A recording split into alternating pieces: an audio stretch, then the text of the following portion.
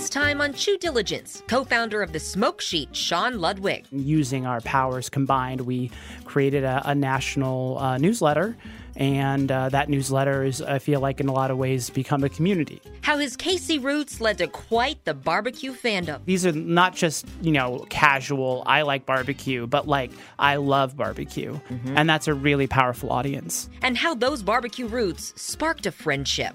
We didn't know each other. We happened to be next to each other in line and started talking. And when you're in those long lines and a long barbecue line, you just become friends with the people around you. You get to know everyone a little bit. What's their story? Where are they from?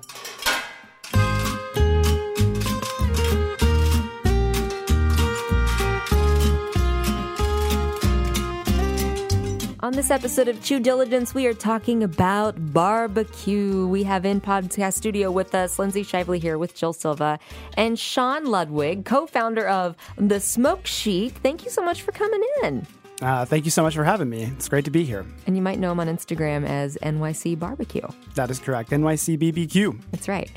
We also talked about First the Food. Jill, let's do a First the Food. First, what we're eating in Kansas City. You just had a delightful dining experience at Strang Hall. Yeah. We had Anarum Thompson on our show and talked a little bit about what that was going to look like. And it is a food hall concept in Overland Park, just in the downtown area, right near the market. And boy, very fun. I got to go to the friends and family.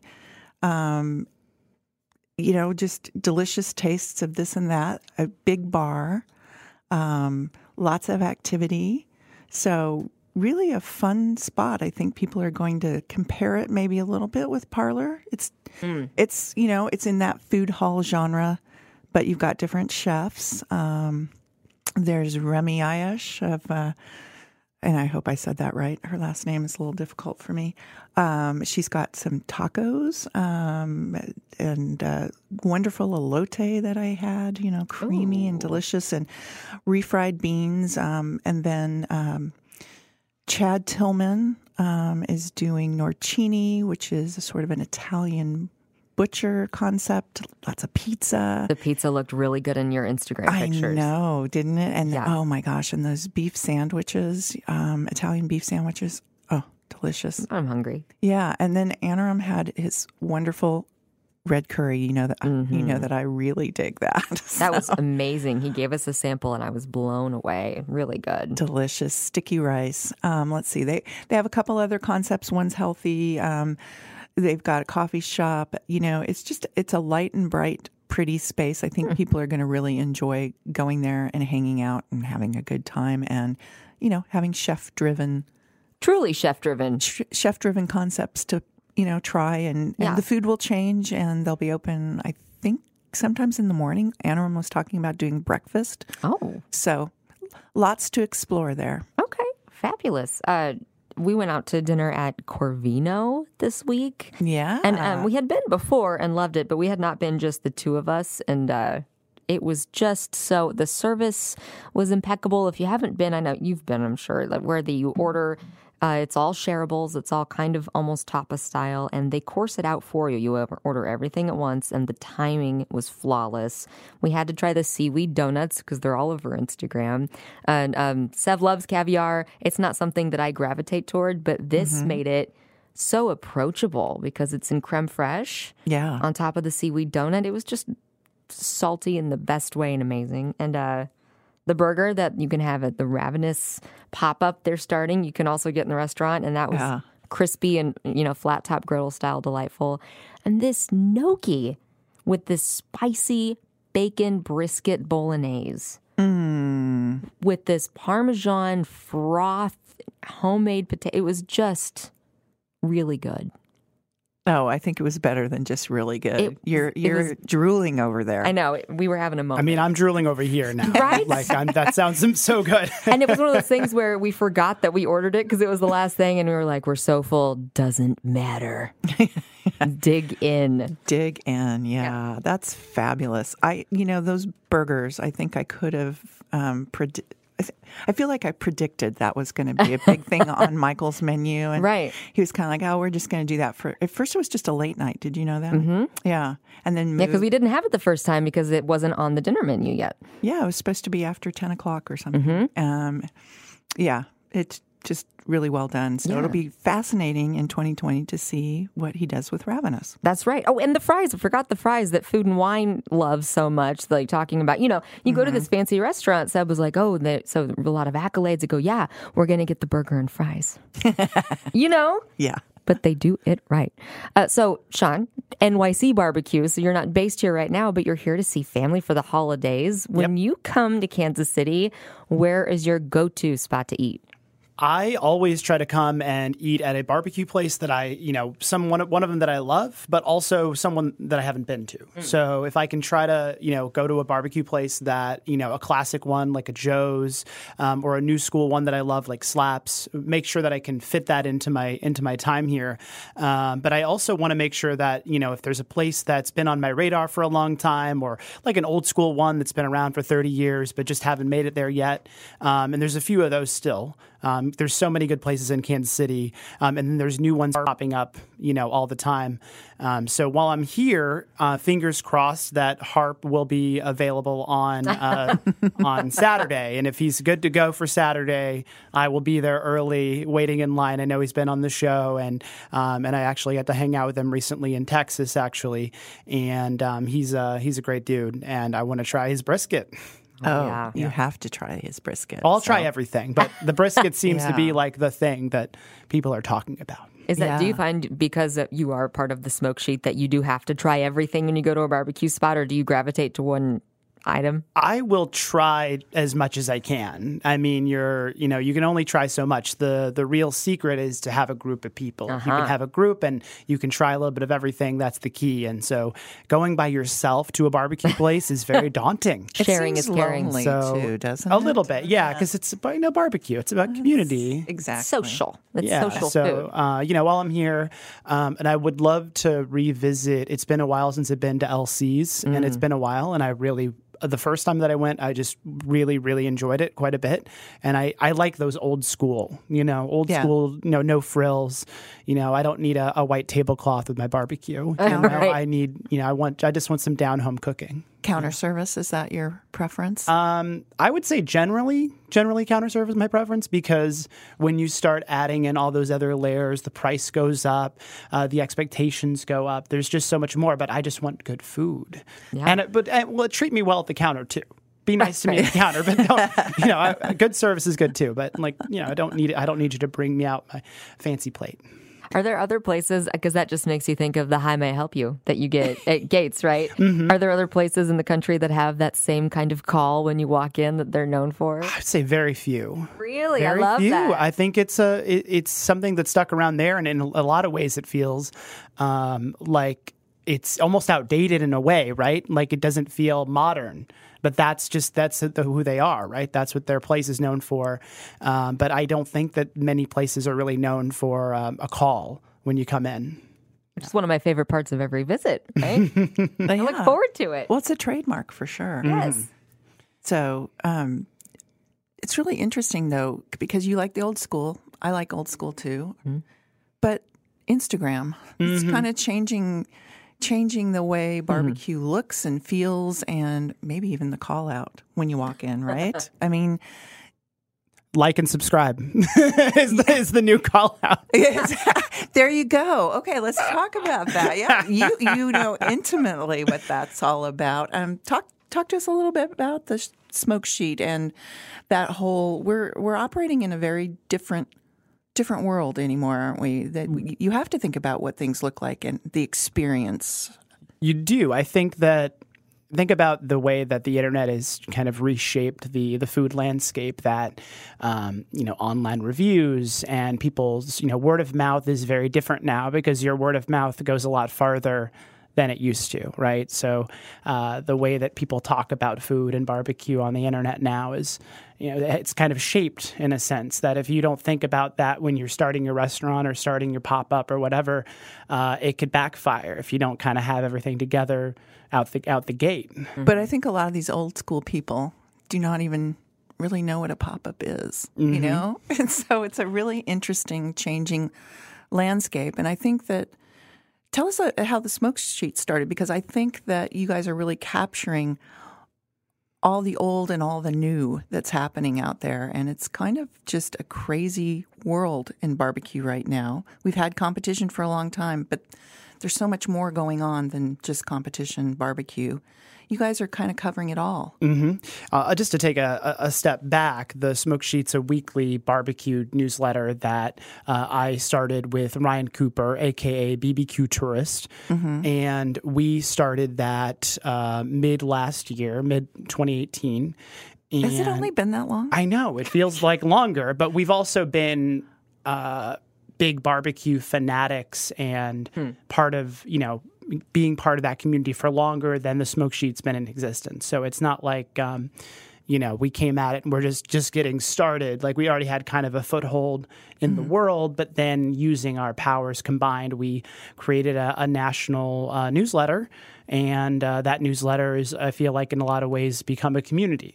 There's a lot of people that want to be featured and written about and like to give us tips and tell us where to go and kind of point us in the right direction when we're going to a city we haven't been to. So we've just been, traveling around the country, eating the best barbecue, and we're actually both originally from Kansas City. So we both grew up in Kansas City, so that's where we get to know barbecue first, and that's what we think of as barbecue. And as we've grown up, as we've moved around, he lives in Omaha, I live in New York, we've had the chance to, kind of open our minds, open our palates, understand that barbecue can be a lot more than just what we had, when we were, 6. So how did you guys meet? We met in line for barbecue, actually. We were down both at the same time, next to each other in line at Snow's Barbecue in Lexington, Texas. Snow's is number 1 on Texas Monthly's list of top 50 barbecue joints currently. So therefore, it's a pilgrimage. If you really love barbecue, so much that you just want to travel around for it, you got to go to Snow's. And it's an hour outside of Austin. It's only open on Saturday morning. So you pretty much have to eat barbecue for breakfast, right? You're showing up there at 7 a.m. You might get yourself a free Bud Light poured for you at like 8 a.m. or 8:30 because they're standing in line for a long time. And they're just great people. And that's the only time. That 8 to 1 pretty much is your only window to try Snow's every Saturday. Wow. But we didn't know each other. We happened to be next to each other in line and started talking. And when you're in those long lines in a long barbecue line, you just become friends with the people around you. You get to know everyone a little bit. What's their story? Where are they from? We had people, we were talking to other people in line with us at Snow's. They were from out of the country. Wow. We were just like, where are you from? They're very from. It's just like, you traveled, from Japan to be here? What? Just because you wanted to travel around Texas and eat barbecue? So naturally, everyone there is, fast friends because we all love food and barbecue. Yeah. But the fact that Ryan and I were both from Kansas City, we both were Mizzou grads. Oh, wow. Different times, but, both Mizzou grads. And so that's still part of our, history. And all those commonalities and the love for barbecue, it just made sense that eventually we started working on a project together, and that project has since blown up in a lot of ways. How long between meeting at Snow's and starting the Smoke Sheet? Honestly, it was February 2018 when we met in line at Snow's, and then we started the Smoke Sheet. The first issue was October 2018. When you know, you know. Exactly, yes. Well, you're my barbecue soulmate. I love it. And do either of you guys have a background in writing, or is that part of the other part of your life? I studied journalism at the University of Missouri, and I was a technology journalist for 5.5 years in New York. And then I moved over to do, the other side, which is, marketing and communications and social media, things like that. But then I wanted to find a way to get back into some of my more creative habits. And I started NYC BBQ so I could write about barbecue and the best things that I was finding in New York. I'm not sure what Ryan was studying. I'm trying to remember what he was studying at the University of Missouri, but he is a great writer, and he has, just an eye for cool things because he's a cultural geographer. So he goes around the country for the National Park Service and is able to, work on maps and writing about cool things that he's seeing around the country. So pretty cool job to have. That's fascinating. That's actually how I met Ryan in the first place. He was trying to get in touch with Artie Davis, local legend and icon, and Artie's not wired. He's off the grid. He's off the grid, yeah, at least the social media one. And so I get this message from Barbecue Tourist and says, "Hi, I'm Ryan Cooper, and I need to get in touch with Artie, and I know you know him because I can see on your Instagram that you're always writing about him, talking about him. How can I get in touch with him?" I said, "Well, he's not on social media, but I'll hook you up." So we went and had lunch, and when I met Ryan, his idea at the time was doing these maps, and it was going to be a barbecue map of the country. And he was kind of plotting, different areas. So I think he was starting in Kansas City. He was plotting out all these various tours and places and trying to keep track of all the restaurants. And I was having lunch with him, kind of regularly when he came through town. But it wasn't but a few months later, he's like, "Yeah, we're starting the Smoke Sheet." And I was like, wow, this has changed really quickly, but that's a great idea.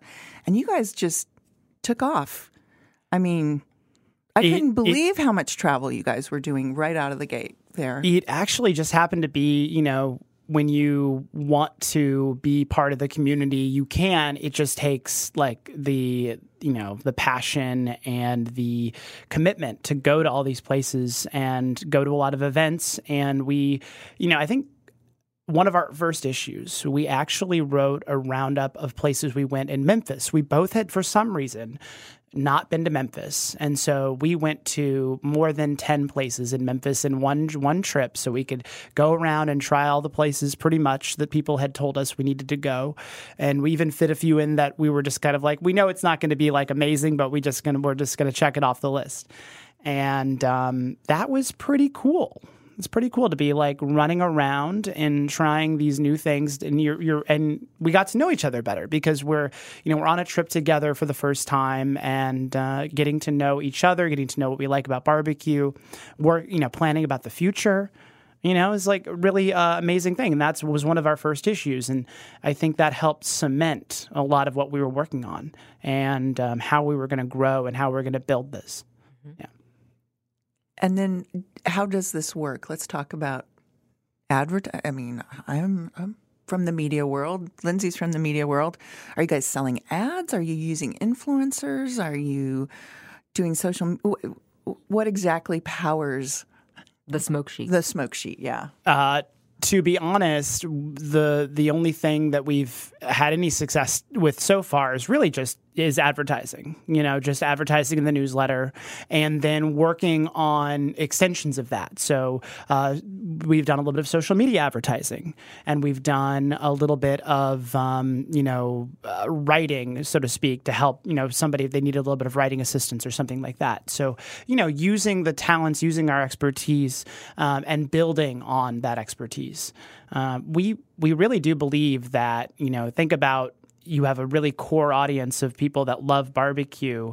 Like, these are not just, casual, I like barbecue, but like, I love barbecue. Mm-hmm. And that's a really powerful audience that you can reach when you're, advertising the Smoke Sheet or just being in the Smoke Sheet. You're hitting a lot of people who just are so passionate and love everything about barbecue. It's a good audience. So what kind of circulation would you have at this point? So right now, the newsletter is hitting about 2,000 people every week, but then we have all these other channels, right? So we sort of think about that as a baseline. And then our Instagrams each have many thousands of people. The Smoke Sheet has an Instagram now. We are, I don't know, think about all the different social channels, Instagram, Facebook, Twitter, and we're, reaching, then we have people on our own websites too. We have 3 different websites because we really have 3 brands, if you think about it. Mm-hmm. It's not Your just individuals and individual brands and the Smoke Sheet, all combined reach a lot of people. Mm-hmm. So pretty cool. Yeah. what is it like to try to aggregate those metrics? I mean, it gets complicated, and everybody's kind of trying to figure that out right now. I think it is complicated, but I do think you just kind of spell out that you have this many people signed up on your newsletter. You have this many people are following us on social media. This many people visit our websites. Yeah. And once you combine that together, you're talking about the tens of thousands of barbecue fans around the country.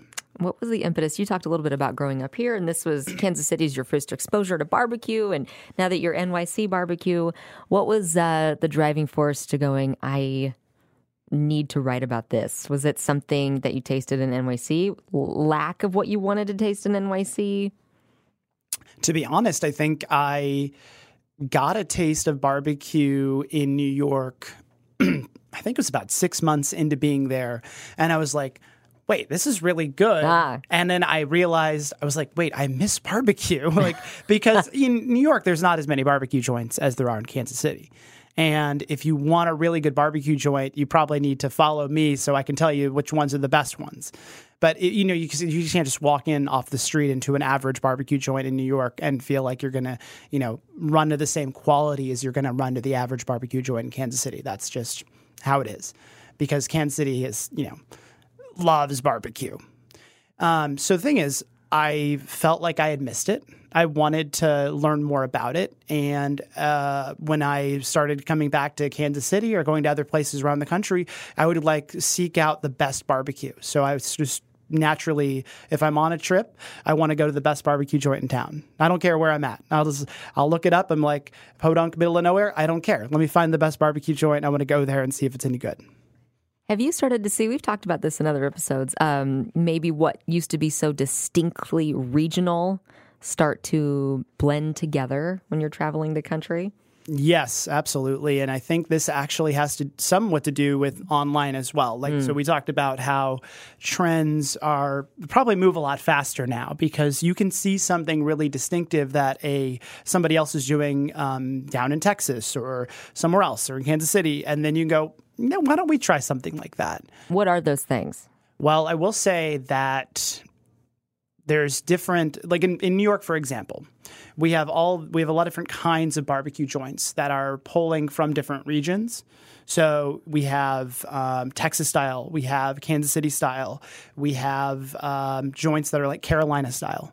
And they're pulling from those regions, but not necessarily visiting those regions all the time or whatever, or being distinctly connected. Some of these places actually, they're Texas joints. They actually spent time down in Texas, and then they're able to pull that. Or a Kansas City joint who's from Kansas City or spent a lot of time in Kansas City and pulling from that directly. But I do think that there was a story that I read a few weeks ago about pork belly burn-ins. And pork belly burn-ins really only coming into existence a few years ago down in a joint in Texas had figured out, this really cool thing. And now they're served around the country, barbecue joints around the country. I had them from Joe's at an event in St. Louis. So Joe's of Kansas City, serving pork belly burn-ins at Q in the Lou at a St. Louis event. And it's effectively something that was born and bred in Texas a few years ago. To think about the way things spread, and I'm sure that they've had some kind of version of this, but think about it, is burn-ins traditionally are beef, right? And so a new spin on crispy pork, and turning it into something, extra crispy and saucy and tasty, well, that, in a lot of ways feels very modern. It's not old school burn-ins because, burn-ins been around for decades, many decades. Yeah. Well, I think the interesting thing about barbecue, when we look at the history, is that it doesn't seem like it changes a lot, but it does. You have only so many large muscle meats to work with, right? So you think, well, there's got to be a limited amount of things, but yet we keep seeing changes. And particularly if you look at say a Q39 or a char bar, you've got some really different things going on that you wouldn't have thought of maybe 10 years ago, right? So they've got jackfruit. That's right. You said char bar, I thought jackfruit, even though they have great meat. Right. And let's see, what did I have? Cauliflower.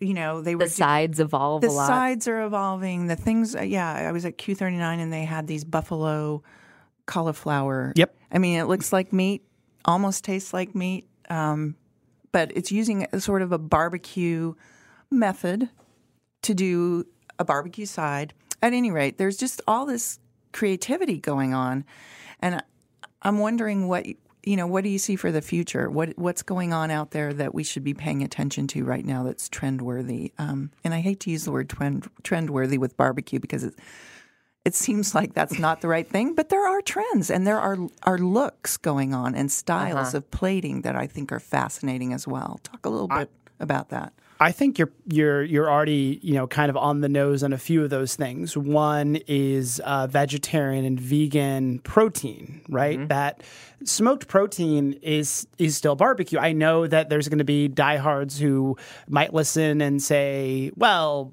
if it's not meat, it's not meat, or it's not barbecue. But I'm like, actually, but why not? Why can't a smoked protein of any kind be barbecue? Smoke, I think, is what makes barbecue. Fire, yeah. Yeah, so why not? So why can't jackfruit and seitan and tofu and all these other things be included on the menu? I had tofu burn-ins at a place called Federalist Pig in D.C., and I will admit I wouldn't have normally ordered the tofu burn-ins, but my girlfriend is a little bit into, wants to try more vegetables and vegetarian stuff as well, which is a barbecue joint, which to me is actually an asset because it means I'm trying more things on the menu. But these tofu burn-ins were actually really good. A little bit of smoke, a lot of flavor, and I was like, actually not bad. The jackfruit at Char Bar, actually pretty good. Yeah. It's kind of meaty, interesting. Mm-hmm. I've had really great smoked seitan, which is a wheat flour, I think, or some kind of wheat protein, basically. And I've had that at a place called Monk's Meats in New York. Mm-hmm. Very, very good. And smoky and sweet, savory, very, very tasty, actually. And if you sort of didn't look and think about it, you might not realize that you're eating a vegan or vegetarian item. But I don't think there's anything wrong with that being incorporated in the menu. I think trend-wise, Americans are looking at different options. They want to be healthier. Well, how can I enjoy those kinds of cuisine that I like, but maybe be a little healthier, or just kind of shake it up if I want to, throw a curveball in my menu? Well, then that's where vegan and vegetarian barbecue can come in. And I know that Kansas City's probably not going to embrace that wholeheartedly. Like, when are you going to have a vegan barbecue joint?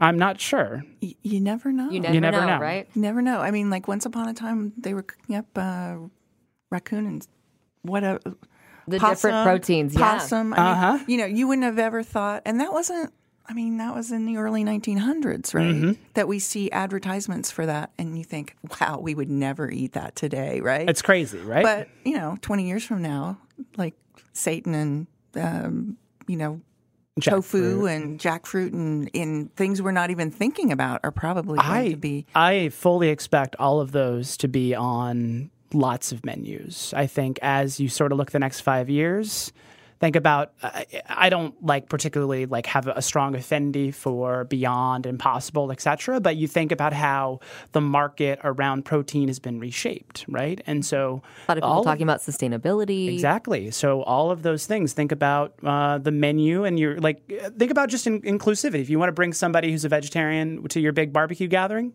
right, have one or two menu items that are a protein that they can eat as well. Mm-hmm. I don't think there's anything wrong with that.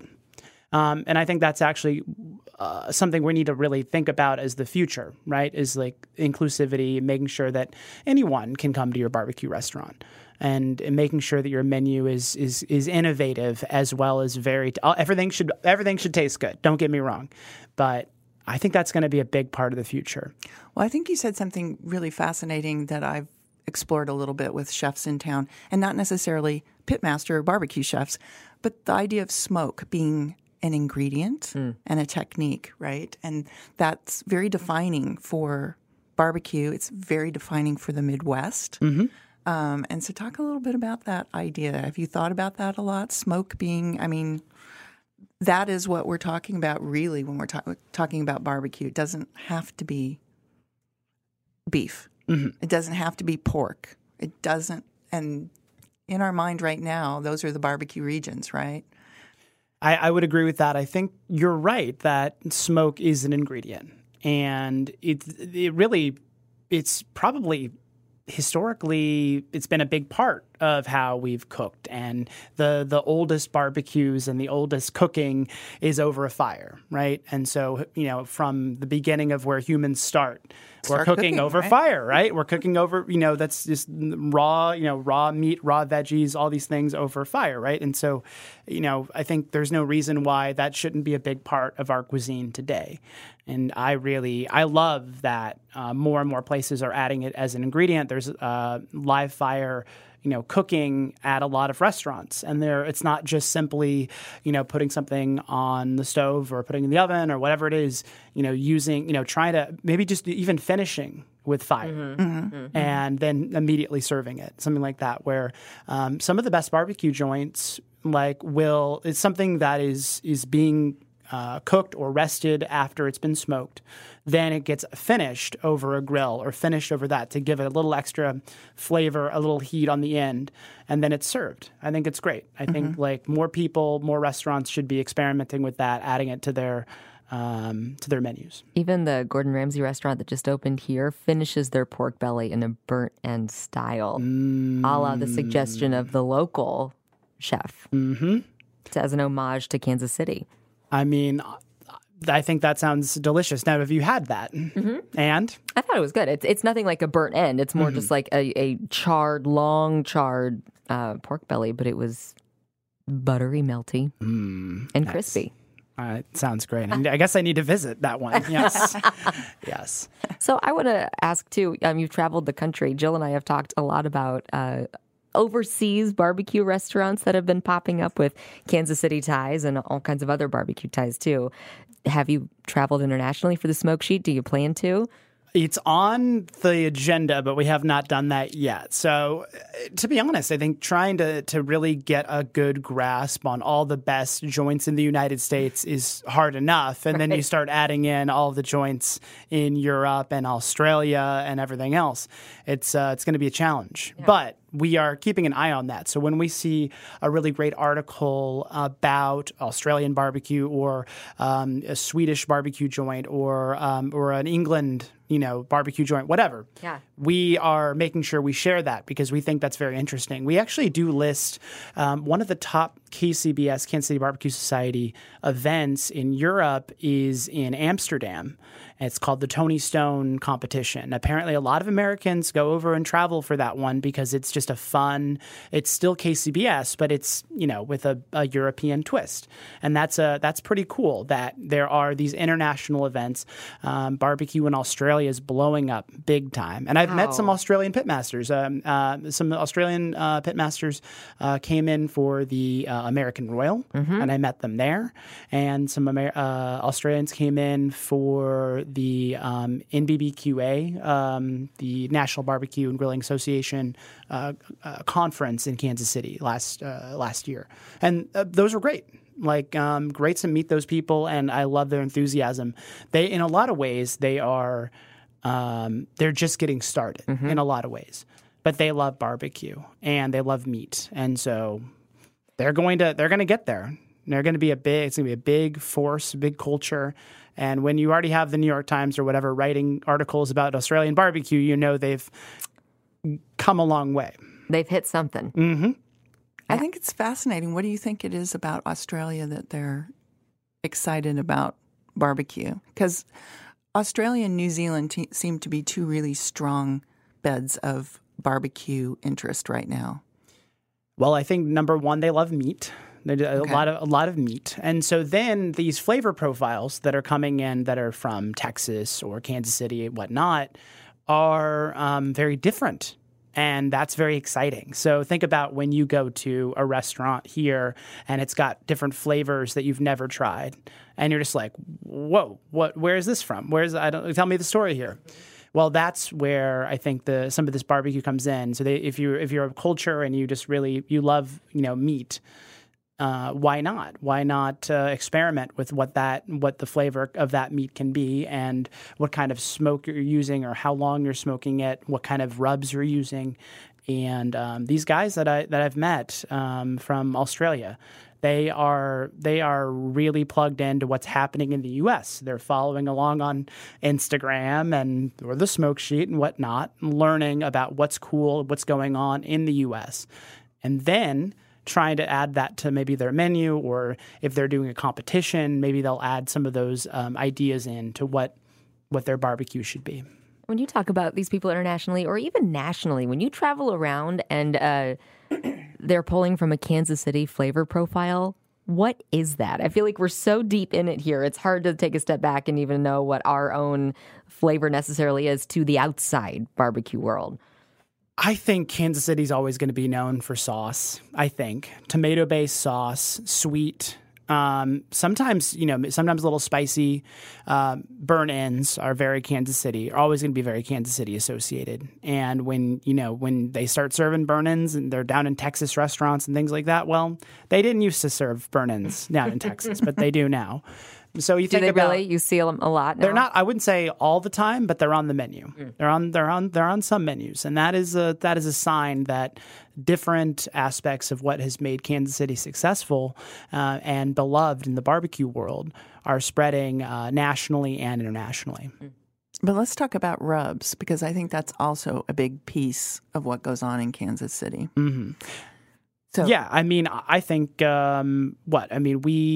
I don't know. I think in a lot of ways, the rubs that have been engineered in Kansas City, I think a lot of these competition teams have actually had their own rubs that have become popular around the country, actually, and get used on everything. So, I don't remember the ones that are the most popular here in Kansas City that are sold, but I know that there's several of them that are sold throughout the country at different shops and things like that. So the pre-made rubs that are made here in Kansas City with very distinctive profiles, but then they're very just.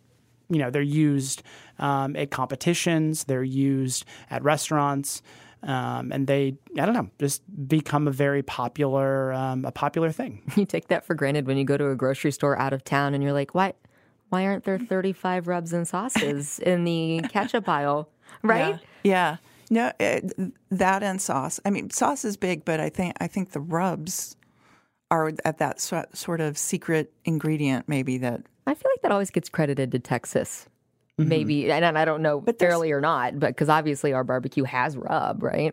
Yeah. There's salt and pepper. Texas is very salt and pepper, and some places do more than that. And that's a funny thing about it is that, like, in a lot of ways, the resurgence of just salt and pepper is kind of a new thing because I think that these kind of trends and the way things is an ebb and flow. And so in Texas, just salt and pepper, like this is how it's always been. But not every barbecue restaurant's done that. But if you are trying to have the most sort of quote unquote pure representation of barbecue, then you're just salt and pepper. Mm-hmm. And I don't need sauce. I feel like I used to hear that from people that would say, if they were saying Texas barbecue is superior to Kansas City, that was always the sauce argument. Some Texas places now have sauce, so it's not. I think that's maybe another thing. Kansas City has made such an impact that it's fascinating. They are like, well, I guess we better have sauce on our table because it's delicious. That's probably true. And if you talk to Artie Davis, who is the sauce meister, he'll be the first one to say yes, but have it on the side because really what you want to taste is the smoke. Yes, right. So once you get that down, you can have whatever you want, I suppose, sauce-wise.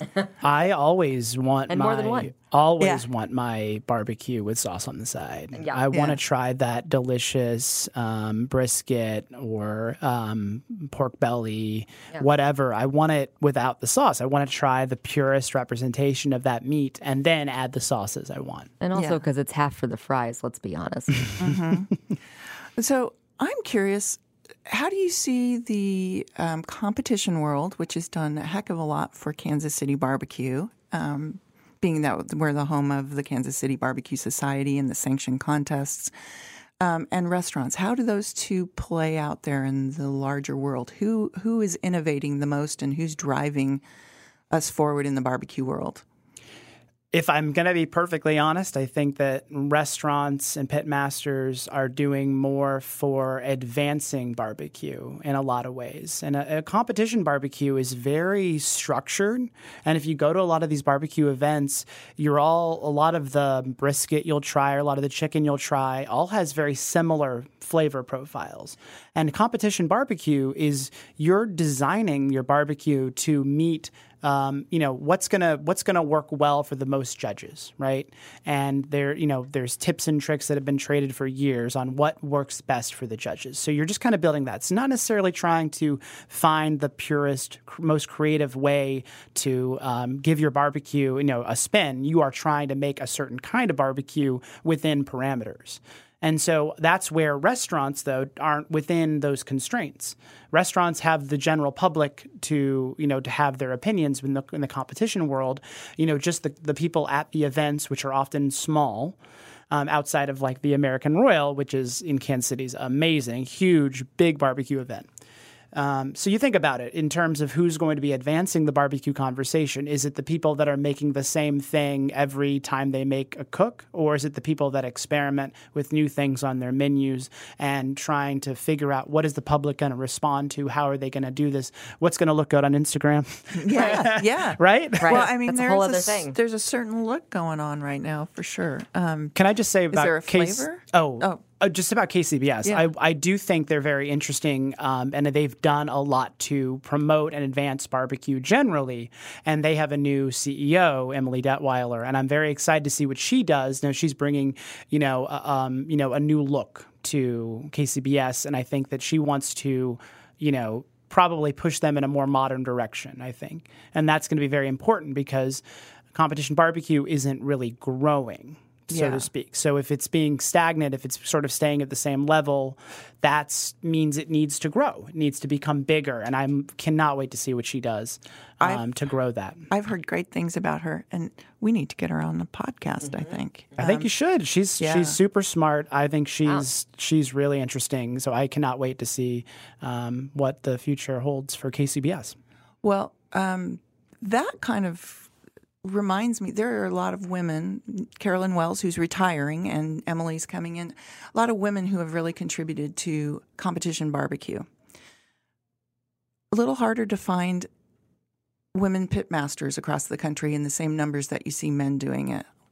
Yeah. Tell me a little bit about that. What do you think that's about? I'm shocked that in a city like Kansas City, if you ask me outside of competition, who are women pitmasters, I'm going to tell you the Jones sisters, and then I'm going to go, Yeah, I was going to say, can you name anyone else besides the Jones sisters as being influential pitmasters in Kansas City? And off the top of my head, I'm struggling to remember another big name in that, which maybe that is simply a failure of media to tell those stories and to latch on to just a few big personalities and have the lens of barbecue shaped through those personalities, right? Think about like barbecue television, right?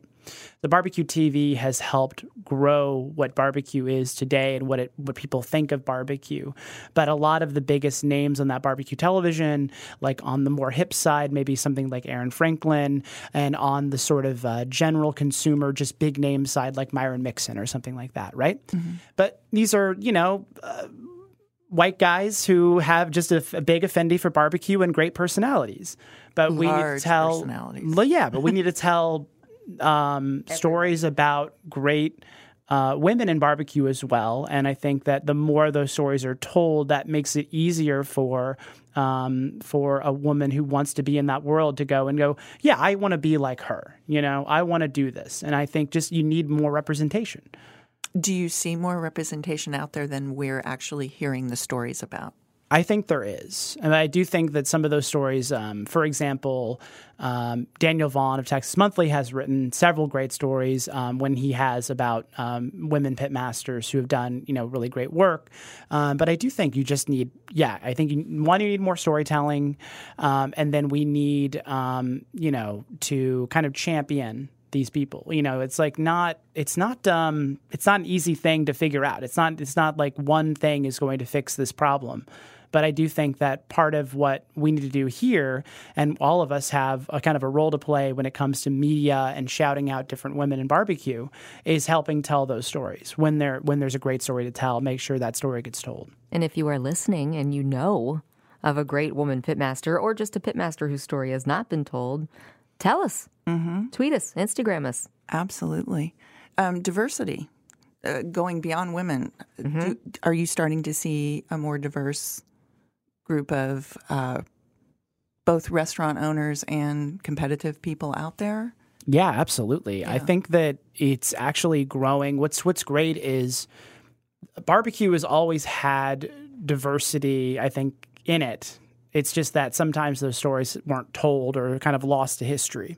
But think about just barbecue just as a concept, right? There's barbecue in every country that in the world. It's just a different kind of barbecue. And so one story that I recently have been just kind of caught up with and love reading about is Blood Brothers Barbecue in Houston. And they are bringing, sort of Asian influence to barbecue and bringing just all kinds of different ideas and what barbecue can be. And I love that. I love that, like, I'm going to take traditions from either my parents' cooking or from where I grew up and bring that into American barbecue up in New York. In the New York area, there's this guy, Robert Austin Cho, who blends Korean cuisine and Central Texas barbecue, and it's awesome. That sounds amazing. Yeah. So think about like your smoked ribs that have been the pork ribs that have been smoked for 6 hours or whatnot, and then you have like a Korean glaze on it, right? And so I know that you can get Korean ribs at a Korean restaurant, but maybe they're not necessarily getting that, the Texas smoke that you might want to get with your ribs or whatever. Just think about it. There's different kinds of cultures and cuisines that are combining together to make really delicious food. And I cannot wait to see even more of those, and this is where international representation comes in and diversity. I want to see more twists on barbecue. One of the joints that's one of the top joints in New York is Hometown Barbecue in Red Hook, Brooklyn. And if you ever make it up and if you haven't been, definitely should check it out. Billy Durney, the pitmaster, has pulled influences, has Korean wings and Jamaican jerk ribs on his menu, that he's pulling things that are sort of international influences that are coming from his youth of growing up in Brooklyn and trying all these different international cuisines and bringing them into his barbecue, which most of the barbecue menu is Texas style at Hometown. But there's a lot of these other little things that are on there that are just wildly good, but all kind of combining really great smoke and really great flavor profile. What's the best Kansas City style barbecue in New York, in your opinion? I would always direct people to go to John Brown Smokehouse in Long Island City, Queens, to have Kansas City barbecue in New York City. The pitmaster and owner, Josh, is really diehard Kansas City guy. He's either he grew up in Kansas City or spent a lot of time in Kansas City, and so he knows Kansas City barbecue really, really well. He hosts great Chiefs and Royals watch parties that are amazing. I've been there for both Royals and Chiefs games, and it's just a lot of fun. And he even some of the former Chiefs players who live in the New York area have come and guest bartended and stuff like that, hung out. Yeah, it's kind of cool, right? You think about football players who, sometimes end up, living elsewhere or whatever, will come just hang out. I've read about this. I think around the time that the Royals were, winning the World Series, I think this story was like, I've forgotten about it, but thank you for reminding me. Maybe you'll need to go visit in the next couple of weeks for some playoff games. Yes, I think that very well may be in the future. If you do go there, make sure you get the burn-ins. The burn-ins are amazing. They're so tasty. They'll stand up to whatever you've had in Kansas City. Wow. Yeah. They're that good. But think about it. If you spent a lot of time in Kansas City and you know it's good and you want to bring some of that into your restaurant, you can. You just have to care enough to do it and figure out how to do it. Now, you went to the American Royal for the first time, right? This past year? Was your second time? This was my second time going to the American Royal. Now, the first time I went, it was almost overwhelming. There's so many people there. Have you both been? Mm-hmm. There's so many people there. It's almost crazy how many people are in that one space. It's a small town for a weekend, right? Pretty much. Yeah. In a town that is national and international. Mm-hmm. People from around the country and around the world all there. And, thousands of people. And then they have, on Friday night and Saturday day, having Kansas Cityans all coming down and partying and hanging out, trying food. It's a fun event. And I always recommend, if you live in Kansas City and you can get an invite to like a party on Friday night, definitely go. That's the thing, right? Yeah, a Friday night. I mean, they do have some public-facing stuff on Friday night, but really, if you know somebody who's having a party, get an invite. Well, that's how I hooked you up. That's how I met you the first time, right? Mm-hmm. Yeah, there was a party on Friday night. Yeah. And it's hard to get sometimes hard to get a ticket to one of those things, but if you can, you should. And then on Saturday is a great day for families, I think. Family events, and then you can, buy food or get food, whatever. I don't know. I just think if you live in Kansas City and you want to see a different side of barbecue, the competition side, or just a fun barbecue event, that one especially is great. And I think more barbecue events should be held in Kansas City. It's a shame that there aren't more big ones where you have, 20 different vendors of different kinds of all serving cool barbecue. But it's do you think that would work? I think they need to work on that. I went to Memphis in May a number of years ago, and they had some of their locally grown, well-known pitmasters set up, and they were the concessionaires for the entire event. That makes a lot of sense. I mean, I think we need to get more of our barbecue restaurants out there selling to the public. Yes. Because it's a little bit hard to get a good taste, right? Right. If you don't know somebody who's cooking. And also, they're competing. They're busy. They don't need you in their tent saying, hey, you got a rib for me? So it would be really smart, I think, to get half a dozen or a dozen barbecue places out there and, all serving up and selling to the public would be so fun. And in recent years, they have kind of created a few spots that pop up, right? Yeah, I think they're working towards that. Yeah, and I can't remember who was.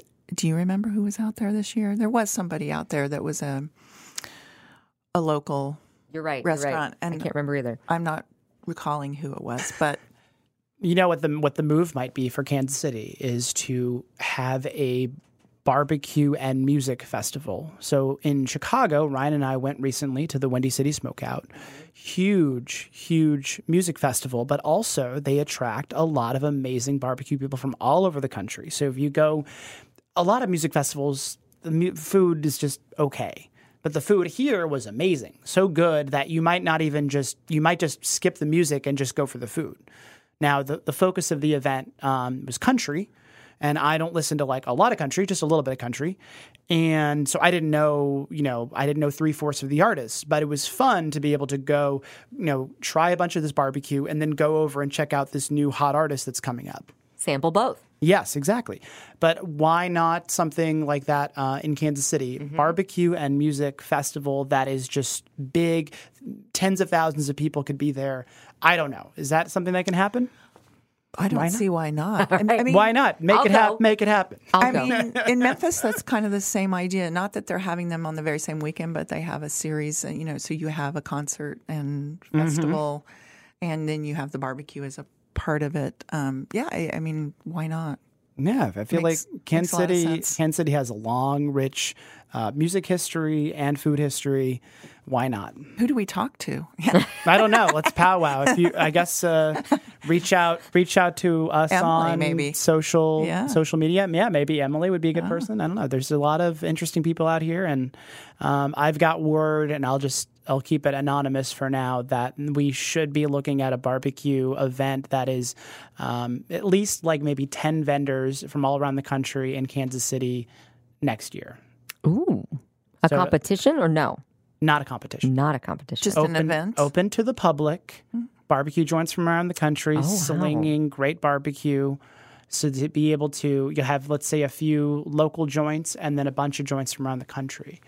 So I'm gonna be mysterious for now because I don't, unless it's confirmed, I don't want to put it out there. But that's what I've been told. So are you involved with this? I'm not involved in any official capacity. Okay. Maybe not yet. I love it. It sounds delicious.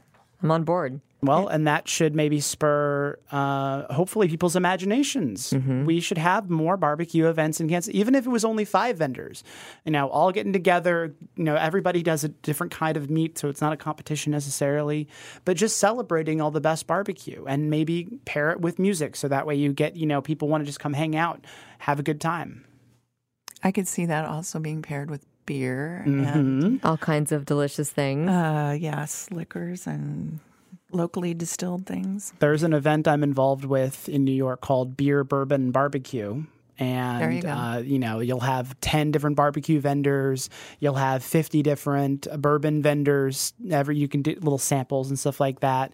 You don't want to drive, so you might need to, I don't know. That's where the New York is handy because it has public transit. Yeah. A lot of public transit. But I think, or maybe just amongst your group, one person's the DD, right? There you go. So and they're just eat the barbecue, and the other people they're there to do everything. We do have a competition in Kansas City called Cook for Courage. There's a local organization called Child Protection Center. It's great, and they have chefs. That are not barbecue chefs, that are great, well-known, amazing chefs like Colby Geralt, that do competition barbecue under the bridge in the West Bottoms that the public votes on, that it's there for this fundraiser, and they're trying their hand at something that they don't usually do. Sounds great. And the beer competes too, but clearly there's an appetite for that appetite.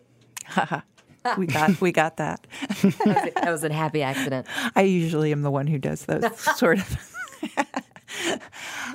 So you usually travel with a friend, and we're really sorry that he is not here with us today. Ryan Cooper was unavailable to be on the podcast, but let's talk a little bit about your relationship and what's going on with him right now. Yeah, thank you for bringing that up. Now, Ryan originally was supposed to come in and record with us. Yeah, we were real excited about that. But unfortunately, he was recently diagnosed with colon cancer. And that is a scary, scary thing. And we are, all rooting for his recovery right now. He's doing okay. But he now has 6 months of chemo treatment ahead of him. And just to, kind of make sure, they had to remove, some of him. And unfortunately, that just, that means it's a long road to recovery, and we're all rooting for him. If anyone wants to donate to his recovery fund, which, it's when you get cancer, there's a lot of costs associated with that. You can just go to facebook.com/BBQ Tourist Fund. And, just anything you can do to help him out if you want to throw a few bucks his way. I know he would mean a lot to him and his family. And unfortunately, that means for probably the next 6 months at least, he's kind of out of commission, unable to travel around the country. So, we're reaching out to our network, talking to barbecue people from around the country. Hey, would you want to, write a guest column for the Smoke Sheet? And then that way we're able to bring in a lot of new voices into the conversation, but that also helps alleviate, the load from him, that he has, a lot going on in his life clearly. And we want to just make sure, that we're able to keep this going. And he's still very involved, but it just has to take a step back. The outpouring from the barbecue community, let's talk about that. That's been amazing. Unbelievable. Yeah. I was just down in Austin, Texas for an event. It's like a private event, but raised more than $10,000 for him from people in the barbecue community. And just amazing that people from all over the country have donated to him, have sent money. A special shout out to Robert Jacob Lerma, the photographer, who basically collected the first set of donations, and then immediately got that to Ryan, so to help him immediately, which is amazing. The thing that doing a fundraiser or something where, it could take a really long time to raise money and distribute it or whatever, but he was able to put together, I think $10,000 in donations very quickly and get that to Ryan and his family. It was amazing, but he still needs help. So if anyone wants to help, just go to that Facebook page and help him out. And the other thing they've been sending is hats and T-shirts and messages by video, and it just Ryan lines it up, and you can see he has gotten so much great swag in the last month or so. He's been sent, barbecue hats and bourbon and a brisket from Franklin Barbecue, which is, top notch, of course. Yeah. But he's gotten so much great stuff. And that is, I think, keeping his spirits high and making sure that he knows that when he's, when he's ready to get back out there, he's got, all these great hats, and he's going to be, he loves barbecue hats. So he'll be cycling every day. He'll probably be wearing a new barbecue hat or whatever. So he's, I think that's been keeping his spirits up, and the support from the community has been unbelievable. What is it about the community? I mean, barbecue people just rally really well. Talk a little bit about the community that you feel out there. I think number one, they're just good people, like good down to earth people who understand that a lot of this, if one person in the barbecue community succeeds, we're all succeeding in a way. And if one of us is hurt, we're all hurt. And we feel that. I think that the community is not like enormous. And so a lot of these people know each other. You've hung out with these people many, many times. You maybe had a beer with them or a bourbon with them or whatnot, and you'd had a good conversation, and you went to a party or you went to their restaurant and you supported them. And I think everyone, looks at Ryan as a guy who's been to so many of these places and met so many of these great people. And you go, no, he's one of us. He's one of our people. And so we take care of our people. And I've been so happy that my friend, my co-founder has been helped by the community. And I'm thrilled. Like, I'm so happy about it that he's been helped out. And again, you guys have not really been doing the Smoke Sheet for very long. So that kind of outpouring is pretty exceptional. Lovely. I think, Yeah, we're really happy about it. And we did some videos where, people from all over the country were sending videos to Kevin Kelly of Kevin's Barbecue Joints, a great barbecue podcast, and he compiled all these videos together. They were just the great messages, some of them funny, some of them touching. I recorded one with Tyler Harp, actually. We were down in Texas, so we recorded a quick one together while we were waiting in line at Mickelwaith in Texas. And we're pulling for him. We want him to be okay. We want his family to be okay. And we're just going to keep doing everything we can for him. Well, Lindsay, Where are we on the barbecue hour? It's like 2 hours now. Okay. Well, there's so much to talk about. Once we get into barbecue, we just can't seem to stop ourselves, can we? That's right. That's right. Thank you for coming on. What a great conversation. Thank you so much. Yeah. It's been a pleasure, and whenever I hope one point we can all do this again with Ryan. Yes, and we can talk about more joints in Kansas City. And there's so many. I mean, there's so many good topics. And please tell him from us that we're thinking about him too. I will. Yeah, definitely. Actually, I was talking to him right before. Well, there you go. Texting back and forth. He told me what to ask. And, hold your fingers to the fire here, so to speak. The smoke and fire. The smoke and fire. You guys have done a really amazing job of capturing barbecue in a really short amount of time, and we wish you lots of luck. Continue on.